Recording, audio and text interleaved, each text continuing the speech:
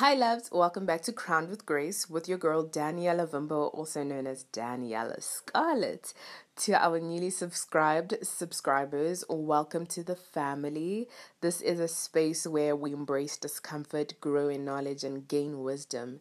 In a nutshell, this is a place where we share our faith journey through conversation.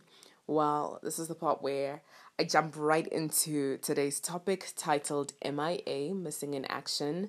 For those who have been wondering, in this episode, I will be covering reasons for my absence over the last 9 months. I know that's an entire baby, but I will go into depth about that, where I am now mentally, spiritually, and emotionally, and what's the way forward. Okay, let's get right into it. First and foremost, I am going to be completely honest, open, and transparent, and really just own my truth, even if I hadn't made the best decision at that time. What I do know now is that I am most grateful for growth and maturity in my faith. So basically, there are two main reasons for my absence. First, being that I was discouraged and for a while started feeling like I was not the one or the two to be doing something as big as podcasting.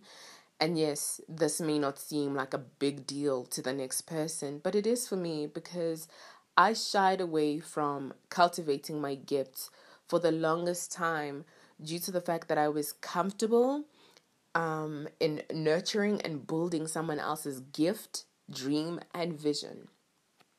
Secondly, which is probably the main reason, which at some point I was a bit embarrassed about, but I allowed a particular person's voice to be louder than that of God. What I mean by that is, prior to starting this podcast, I prayed over and about it and asked God for wisdom and direction, which I believe He gave me. But I also remember being nervous yet excited about the journey that I was embarking on, but also getting to a place where I was surrounded by too many voices and could not hear or differentiate between God's voice, my friend's voice, my family member's voice, and everybody's voice basically clouded my mind. And as a result, God had to separate me. So a few months ago, I remember seeing a post on Instagram that resonated so much with me because it basically elaborated on the reasons why God had to separate me. And I'll try to share at least 3 points. Number one being that I believe that God separates us to give us the tools necessary for our destiny. So that would be, if that means taking you away from the noise and putting you in a place where everything around you is silent, giving you the resources, whether that is, through YouTube, through podcasts that you would listen to, but He will give you every single tool that is necessary to collide with your destiny. Number two, God wants us to know His voice clearly. I don't know why I said it like that, but let me repeat that. God wants us to clearly know His voice, in other words. And therefore, I believe that God will put us in a season where He can train and teach us to know His voice, because where God is taking us, or me in this context, I would have to know when God is saying stop and when He is saying move. And last but not least, the third point is that God needs us to learn how to completely lean on Him. I call this let go and let God. For those that follow me on Instagram, you would have seen that this time last year, I posted about one of my most favorite and most quoted scriptures that I did not fully live by, being Proverbs 3 verse 5 to 6. And I'll share it now in the New King James Version. Let me just get it. Okay, so it says, trust in the Lord with all your heart and lean not on your own understanding. In your ways acknowledge Him, and He shall direct your paths. So, sorry, it's so funny. The issue here was that I said I trusted God, yet made alternative plans just in case He didn't pull through. And let me tell you what was completely incorrect with this. Number one is that making an alternative plan is creating room for doubt and disappointment to dwell within. Number two, making an alternative plan is me basically saying that God, I do not think that you are well able of bringing whatsoever I'm trusting you for to pass. And thirdly, overall, making an alternative plan is trusting God half-heartedly, which I just don't think is trusting Him at all. I mean, at the time, I probably did think that, yeah, I do trust God because I was not doing it the right way. What I do know now is that I cannot pick and choose what areas God is good enough or worthy of my trust. That last part of the scripture, Proverbs 3 verse 6, in the NIV, it says, and He will make your path straight. What does it mean? What does straight mean? Meaning to make smooth and free from obstacle. But that can only occur once we fully and truly understand what it looks like to trust God with all our hearts. And I will tell you that with my many attempts of trying to figure out life on my own, I have failed at it countless times. My time away, or rather my absence in time of separation from all the voices that surrounded me, taught me that I cannot live without God. And if I'm not trusting God, my life is pointless. I will admit by saying that surrendering isn't the most easiest thing. Trust me, I know. But what I've come to learn is that surrendering isn't a once-off, but a daily decision. And what that looks like for me is basically and practically saying, God, I surrender every thought, conversation, interaction, decision, reaction. Oh my gosh, reactions are so important. But anyway, an encounter that I experience today, and I ask that you would have full control. And I say this prayer every single morning, and I promise you it's changed and strengthened my relationship with God.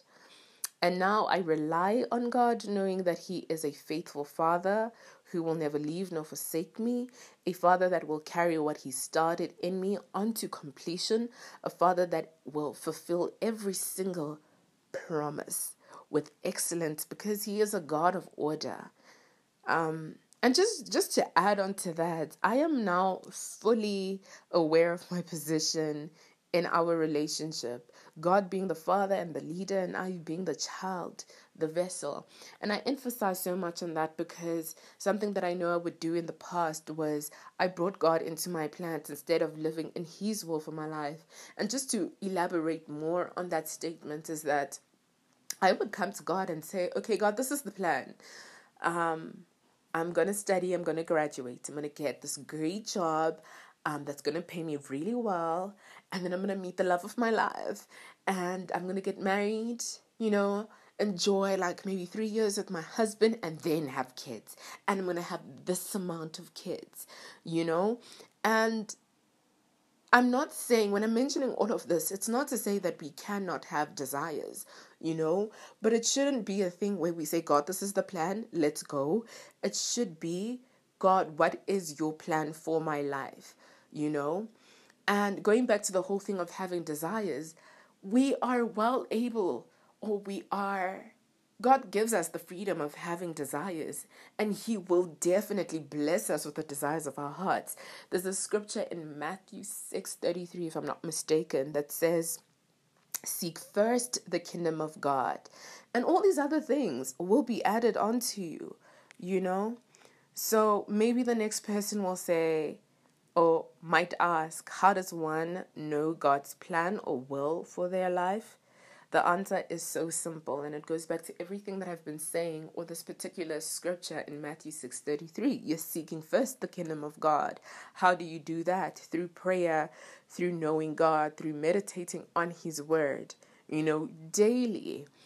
I'm going to end with 3 scriptures that really just reiterates the majority of what I've spoken of. And these scriptures have really helped me in my walk with God and really just understand Him better. So in Joshua 1 verse 8, which I'll be reading from the New King James Version, it says, "This book of the law shall not depart from your mouth, but shall meditate in it day and night, that you may observe to do according to what is written in it. For then you will make your way prosperous, and then you will have good success." I absolutely love this scripture because it's the perfect guideline to having a great relationship with God, as well as obtaining good success in all aspects of your life. Second scripture is Jeremiah 29:13. Again, in the New King James Version, it says, "And you will seek me and find me." Let me read that again. It says, "And you will seek me and find me when you search for me with all of your heart." I find that the scripture is a clear and simplified elaboration of, the previous scripture being Joshua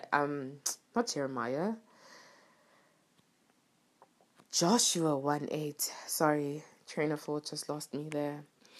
And then my last scripture for today being John 7:38, and I will be reading from the Amplified Classic, which says,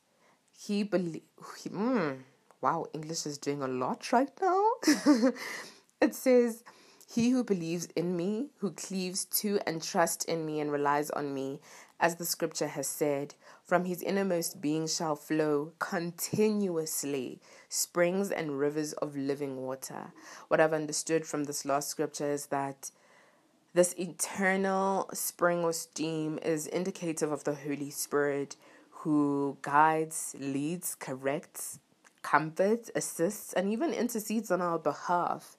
I would really encourage that you carry this in your heart and in your mind by being very intentional about having the Holy Spirit as a friend, because I can assure you 100% that He is the best person to walk this faith journey with.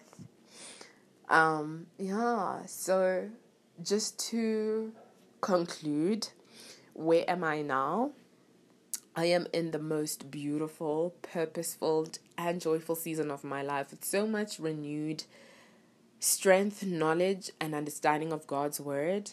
I now know that the seasons of life submits to me, because greater is He that lives in me than he that lives in the world. And therefore, I am no longer bound by lack of knowledge, because again, Joshua 1:8, meditate on this book day in and day out. I won't sit here and pretend like it's easy, but I found that this faith journey is the most rewarding and the most beautiful and sometimes uncomfortable, but growth is uncomfortable, journey that I have ever been on. And times when I sit and I reflect on my life, I'm just like, but God, how are you this good? How do you still leave the 99 sheep and run after me? God is just too good, and I am continuously in awe. There are times where I'm working and I just find myself crying because I'm like, God, you're so good. But yeah, anyway, with all that being said, I come back. And I will be here as long as God allows me to. I'm hopeful that we will build a community that represents God and walks according to what He has destined for our lives. I hope that this fills you in on what has been going on with me in the last few months, and how God really met me at my point of need without me realizing that I was sinking. And I only hope that this helps at least one person in one way or another in your pursuit of God's heart. All right, so I'm gonna close in prayer, and this is the part where you close your eyes. Okay, let's do that. Dear Heavenly Father, King of Glory, after all these years, God, you are still so good. Thank you so much for your rich and radical love for each person represented here and every person connected to them. I pray for each person listening, and I thank you for meeting us at our point of need. Lord, we need a touch from you. I pray that we all come out of this better, wiser, stronger, in the mighty name of Jesus. Lord, I pray that you may have your way over our lives.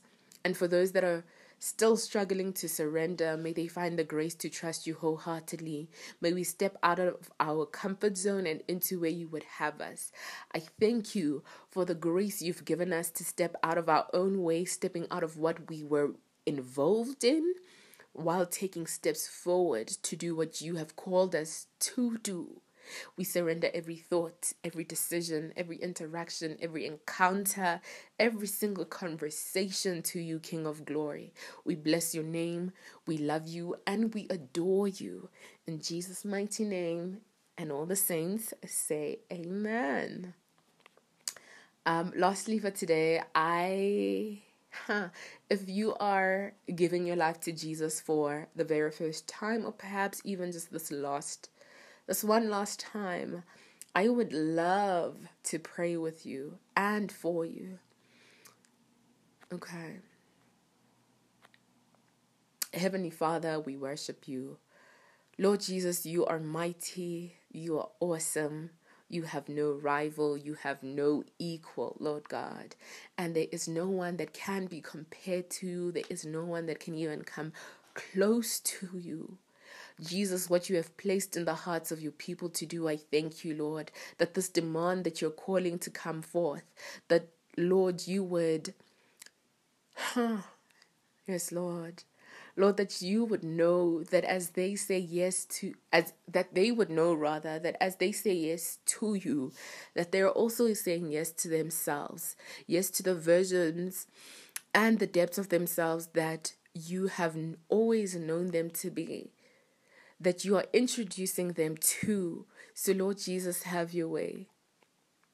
We thank you, King of Glory, that you would seal what took place through this podcast, through this episode, that you would seal it in their hearts and in their minds. In Jesus' name.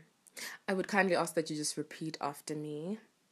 Heavenly Father, I acknowledge you as my Lord and as my Savior.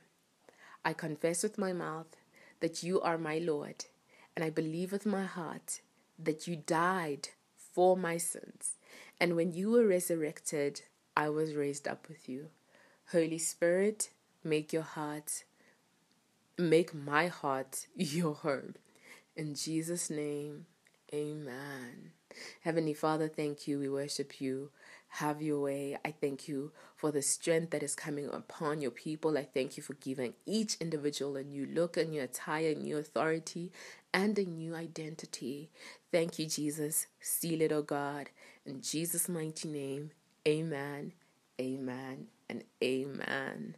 I'm sending you all lots of love, light, and blessings.